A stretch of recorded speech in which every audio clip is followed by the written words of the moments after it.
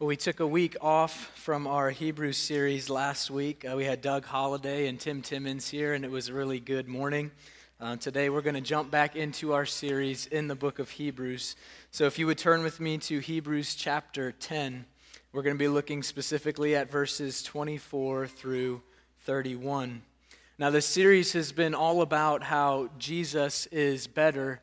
And as our author has been teaching us this over and over and over again, he has also taken a few opportunities to warn his audience, and by extension us, of the danger of not believing that Jesus is better.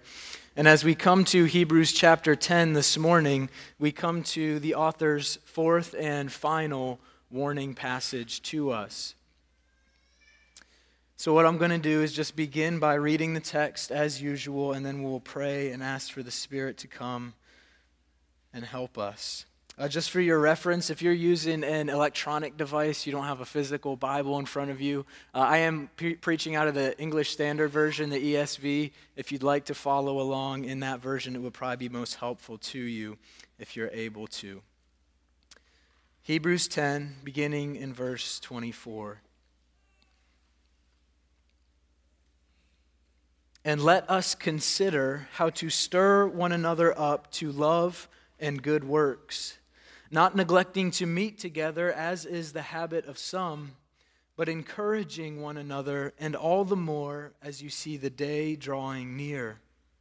For if we go on sinning deliberately after receiving the knowledge of the truth, there no longer remains a sacrifice for sins, but a fearful expectation of judgment and a fury of fire that will consume the adversaries.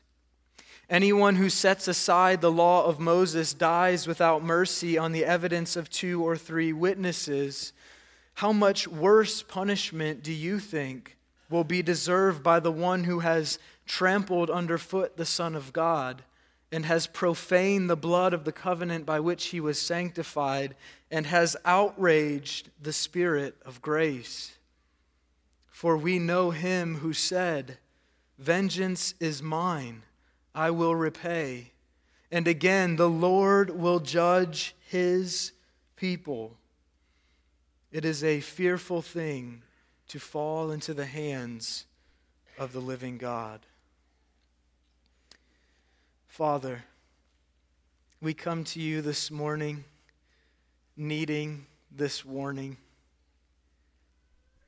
I pray that your Spirit would give us the grace that we need to heed it. I ask this in the name of Jesus. Amen. When you have a physical need and you go to the doctor and he checks you out and you have your little meeting, how does he normally end that appointment? What he normally does is, if there is some type of medication or something that you need for whatever physical problem you have, he will prescribe you a medication, either to heal you, to help heal you, or to keep you healthy. He'll tell you about the prescription, how many times you need to take it a day or a week. Now, suppose if you were just a little bit stubborn this day when you went into the doctor, and the doctor was like, "Look, you need to take this medication. I'm going to prescribe it for you." And you looked at the doctor and you were like, "I'm not going to do that. I'm not going to take this medication. I don't want to do it. I'm just not going to do it." Just completely refuse to take this prescription that the doctor was offering to you for your own good and for your own health. How do you think the doctor would respond to you? If he is a good doctor, he will warn you of the consequences for not taking your medication. If you don't take your medication, you will not get better. If you're going there for something severe, it could be as severe as saying, if you don't take your medication, you will die. You will die. He will warn you of the consequences. Now, if a doctor would do this over our physical health, would we not expect the Word of God to do this over our spiritual health and well-being? You see, that's exactly what we have here when we come to Hebrews chapter 10. As I said, the fourth and final warning passage in the book, and our author is seeking to be a physician of the soul. He's seeking to be a good doctor. He is warning us, and he is prescribing for us medication that will help us persevere in our faith. And so as we come to this passage, what we want to happen as we look at it is we want to receive and heed the warning that the author is giving to us, and we want to actively make use of the prescription that he is giving to us for the perseverance of our souls. Now, beginning here, in order for us to understand how we ought to receive this warning, we must look at how the original audience would have received it. Now, the author was writing to a mixed group of people. There were two types of Christians that were present where he was writing to. There were genuine Christians, those who were born again by the Spirit of God, who had confessed with their mouth that Jesus was Lord and Savior, and who were bearing fruit for the kingdom of God. This was the first group that he was writing to. Now, there's a second type of Christian that he was writing to as well, and these were merely professing Christians. Those who simply made a profession of faith in God and were partakers in the life of the church, but were not genuinely converted. Now, our author has maintained throughout the entirety of his letter that his audience is being tempted to become and is becoming stagnant in their faith, being tempted to leave Jesus and to drift from him. And I believe that the same temptation comes against us as well. There are genuine Christians here today who have become apathetic in their faith, who are allowing the enticements of the world to grab their hearts. And there are also some here today who are professing Christians, those who are partaking in the life of the church simply because it is beneficial to them. Perhaps being a Christian is advantageous to the place where you work. Labeling yourself as a Christian gives you some benefit here in the community. Or perhaps you come to church simply to maintain the peace in relationships that you have, whether that's your marriage or otherwise. Professing Christians who profess Christ simply because it is beneficial to them. Now, what we have to ask is, how does this warning serve these two groups of people? First, I believe that this warning serves to recalibrate the drifting, genuine believer. The one who is a genuine Christian but is tempted to walk away from Christ and is being enticed by worldly things. It is to bring into us a fear lest we leave Christ. And secondly, this warning serves to bring true repentance to the professing Christian. That as they see this warning, that they would come to true and genuine faith in God. Now this morning, as you hear the warning, it is your responsibility to consider how you ought to receive it. You must test your own heart. You must examine yourself and ask yourself, am I a genuine Christian or merely a professing Christian? And then you will know how you ought to receive the warning. Now, our author begins his warning by telling us of a specific sin and its consequences. And we see this in verses 26 and 27. He begins in verse 26 by talking about the deliberate sin itself. He says this, "For if we go on sinning deliberately after receiving the knowledge of the truth, there no longer remains a sacrifice for sins, but a fearful expectation of judgment and a fury of fire that will consume the adversaries." Now, here our author begins by giving us insight into the characteristics of this sin that he is warning us about. He says that this sin is done continually. If we go on sinning, This is something that is done continually. But not only this, it is something that is done deliberately. If we go on sinning deliberately after receiving the knowledge of the truth. You see, we can only sin deliberately if we have knowledge of what is true and what is right, and then we purposefully go against that. We can't deliberately sin in ignorance. And that's what the author is saying here, that those who commit this sin do it continually and deliberately, having received the knowledge of the truth already. Now, by these statements and these characteristics, it is not clear what sin is being warned of here. But in verse 29, our author elaborates for us and shows us what this sin actually is. He says that the one who commits this sin does three things. He tramples underfoot the Son of God, he profanes the blood of the covenant, and he outrages the Spirit of grace. Now, our author is not warning us about just any sin. He is warning us about the sin of apostasy. The sin of apostasy is the open rejection of Jesus as the only Savior by those who once made a profession of faith in Him. And this sin is not something that we merely fall into, but is a calculated rebellion against Christ. One of the things that I find interesting here in the book of Hebrews on that point is that the warnings, there's 4 in the book of Hebrews, and they seem to build on each other. Although this sin of apostasy is a calculated rebellion against God, it seems as though, with the way that the author describes the warnings, that there's a bit of a slow fade to actually getting to that point. In chapter 2, in his first warning, the author tells us that we must pay much closer attention to the message of salvation that we have received, lest we drift away from it. That doesn't sound like a calculated rebellion against God, does it? Sounds like taking your focus off of Christ and the message of salvation, and you begin to wander from Him.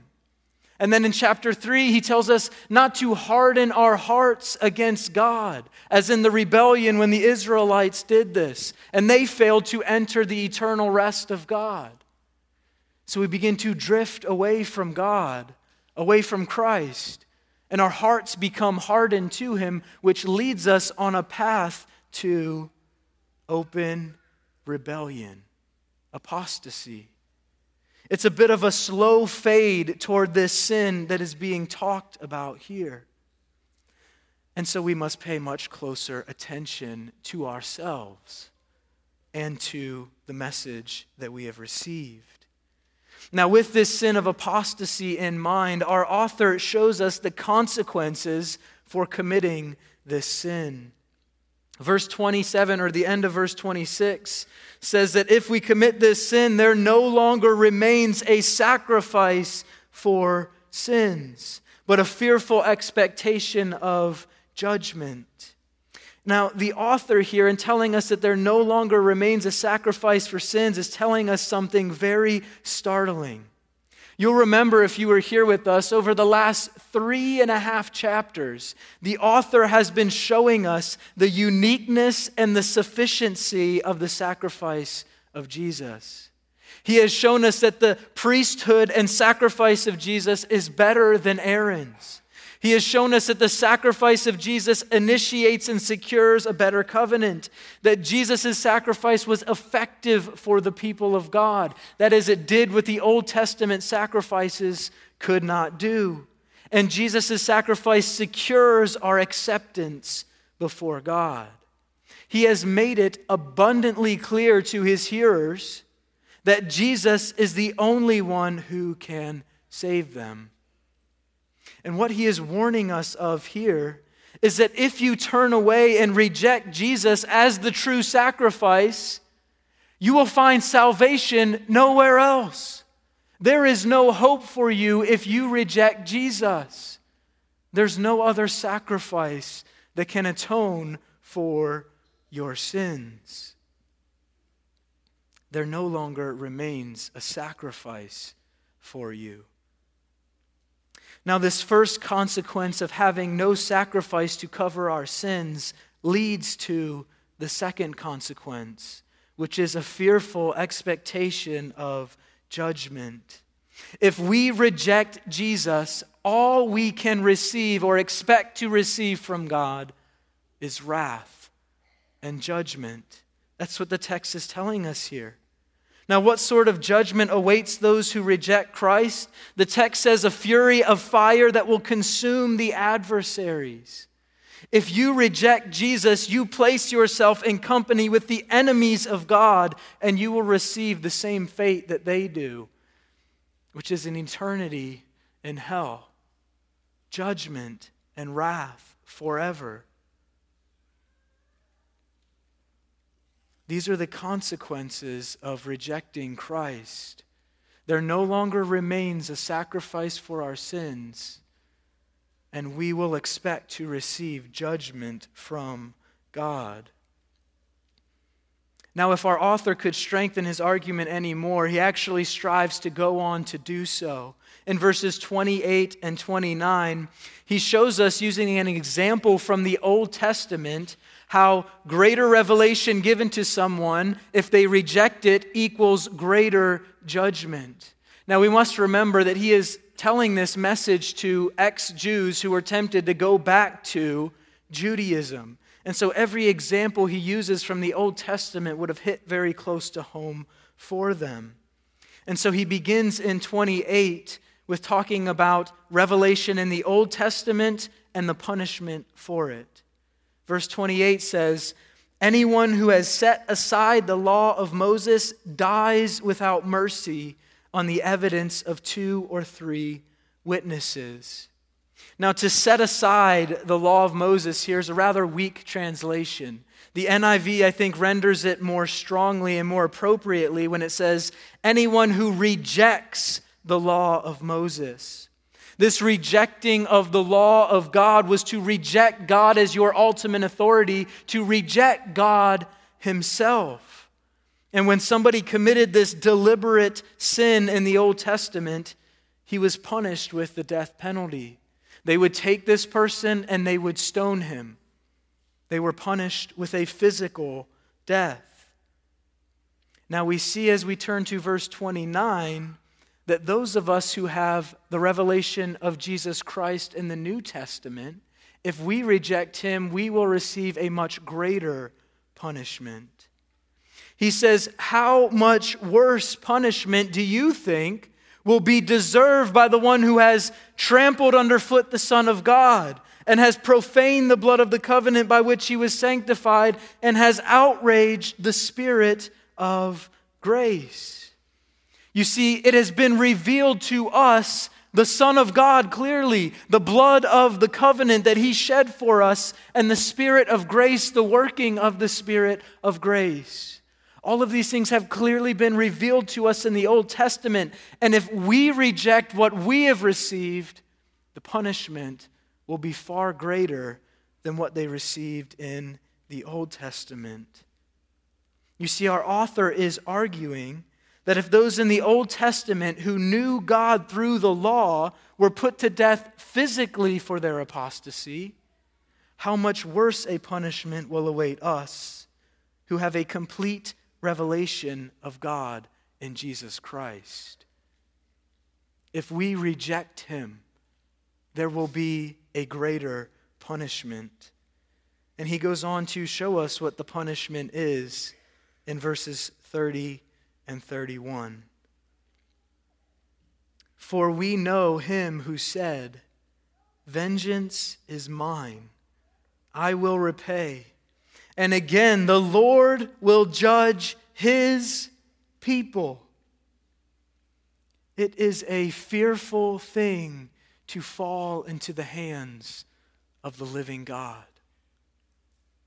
Do you understand how fearful a thing it is to fall into the hands of the living God?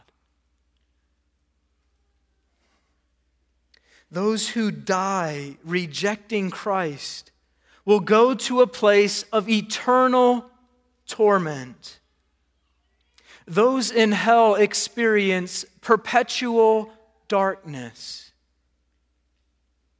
Hell is a place where the light of God's goodness and grace never shines. Scripture talks about how when somebody goes to hell, they are cast into utter darkness. And I don't think that it's darkness in the light in the way that we would consider it. I think that it's an absence of the experience of the goodness and grace of God. Do you know that from the moment that you were conceived, there has never been a single second that you have been without completely the goodness and grace of God? Not a single moment have you ever experienced perpetual darkness. But those who are in hell experience it endlessly. The light of God's goodness and grace never shines in hell. Not only this, but those in hell experience the horrors of an unquenchable fire. Hell is a place where the wrath of God burns hot, is continually poured out on those who rebel against Him.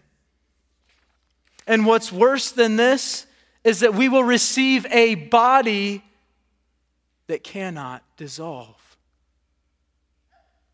We will receive a body that is fit for hell, that will last forever.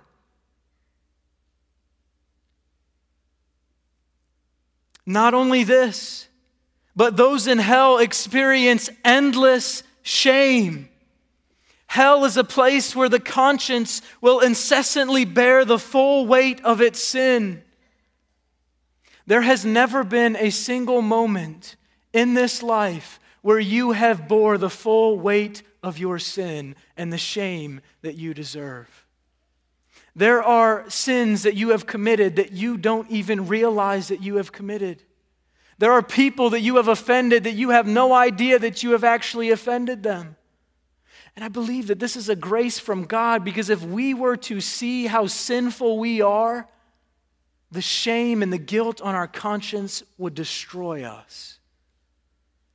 But hell is a place where you are fully conscious of all of the sins you have ever committed, and you will bear the weight of shame for them for eternity.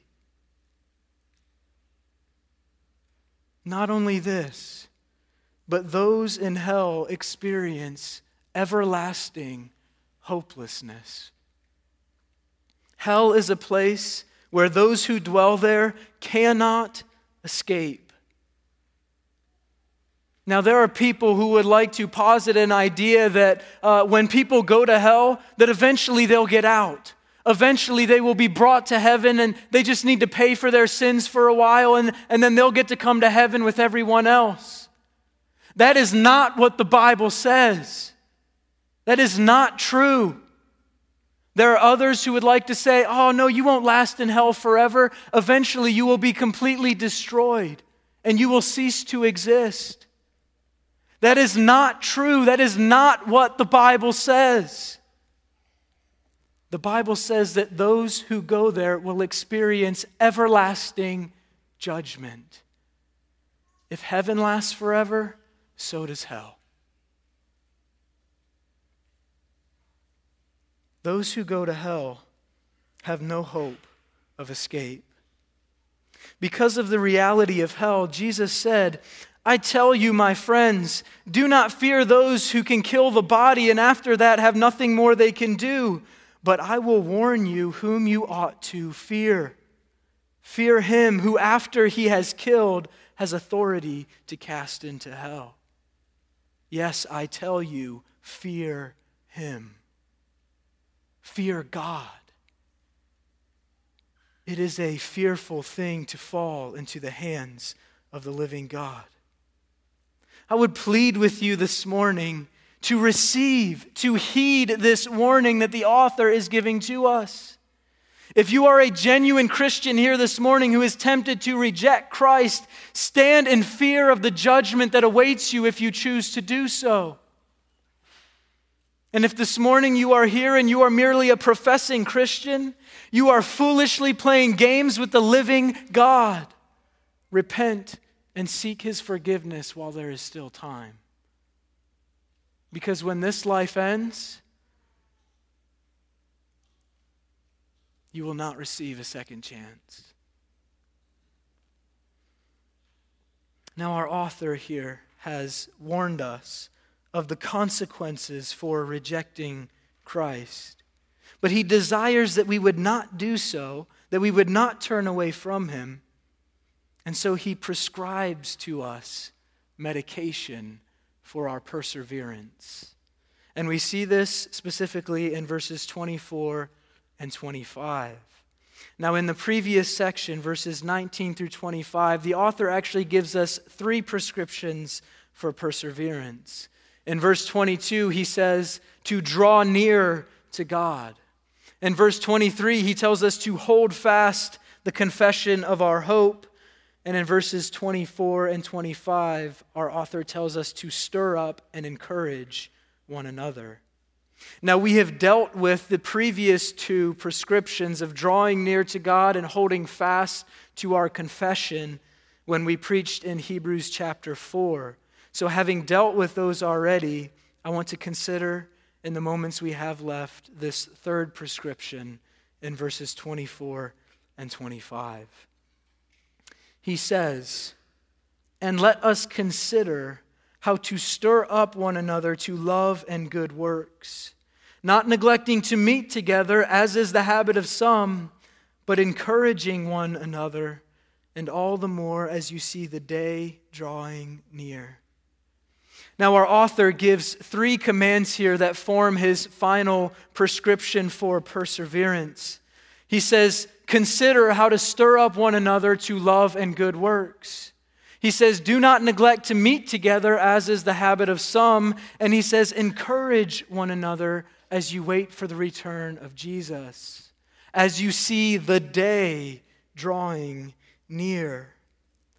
Now, what our author is doing here is he is showing us the importance of the church. He is showing us the importance of being in fellowship with other Christians. Do you understand the importance of the body of Christ?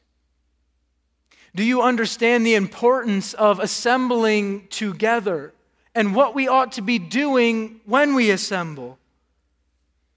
You see, our culture has conditioned us to devalue the church through promoting idolatry and individualism. And this is why we often treat the church so flippantly. If schedules conflict, Sunday and Wednesday church is what goes. If kids have hobbies during church times, it's okay, not a big deal. If you're tired when you get up in the morning and you just want to sleep in, well, it's Sunday, it's not a big deal, I'll just skip church today. Or when we get to church, we use it as a shallow social hour rather than seeking to stir up and encourage one another.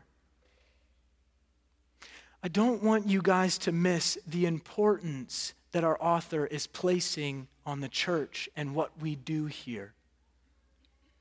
Take a moment, if you will, to look around the room.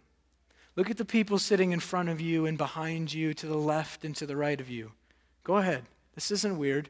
Like, we know each other here. Just look around the room for a minute. This is what our author is saying. Your eternal destiny is partially dependent on the people sitting in this room. That's what he's saying.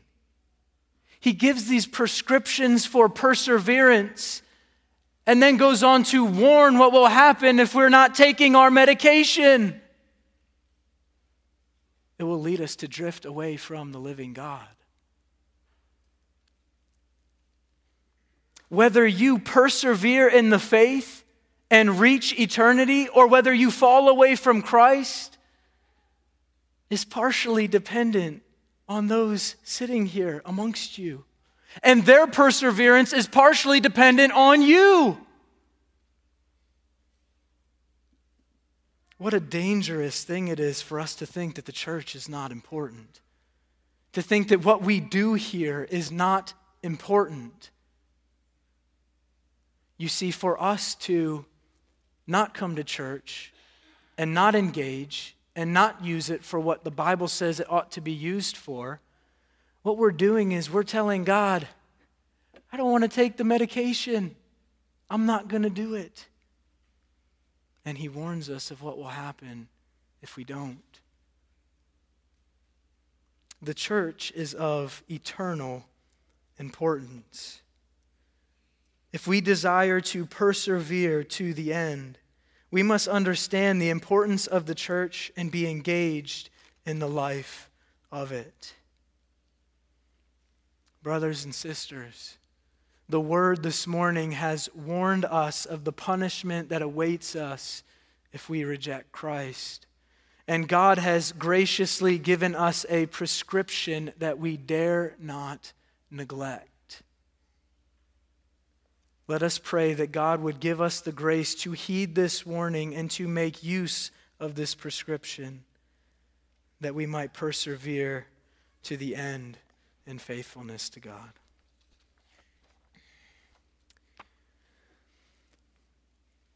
Father, you are the perfect physician of the soul, and your word has so graciously warned us. Your word has so graciously prescribed to us the medication that we need to persevere. Might we not be so foolish as to neglect it. Lord, I pray that those today, whether genuine Christians or professing Christians who find themselves walking away from Christ or tempted to do so, I pray that they would stand in fear of falling into the hands of the living God. And we ask that you would persevere us by your grace and by your goodness, that we would heed this warning for the sake of Jesus and his glory. We ask this all in his name. Amen.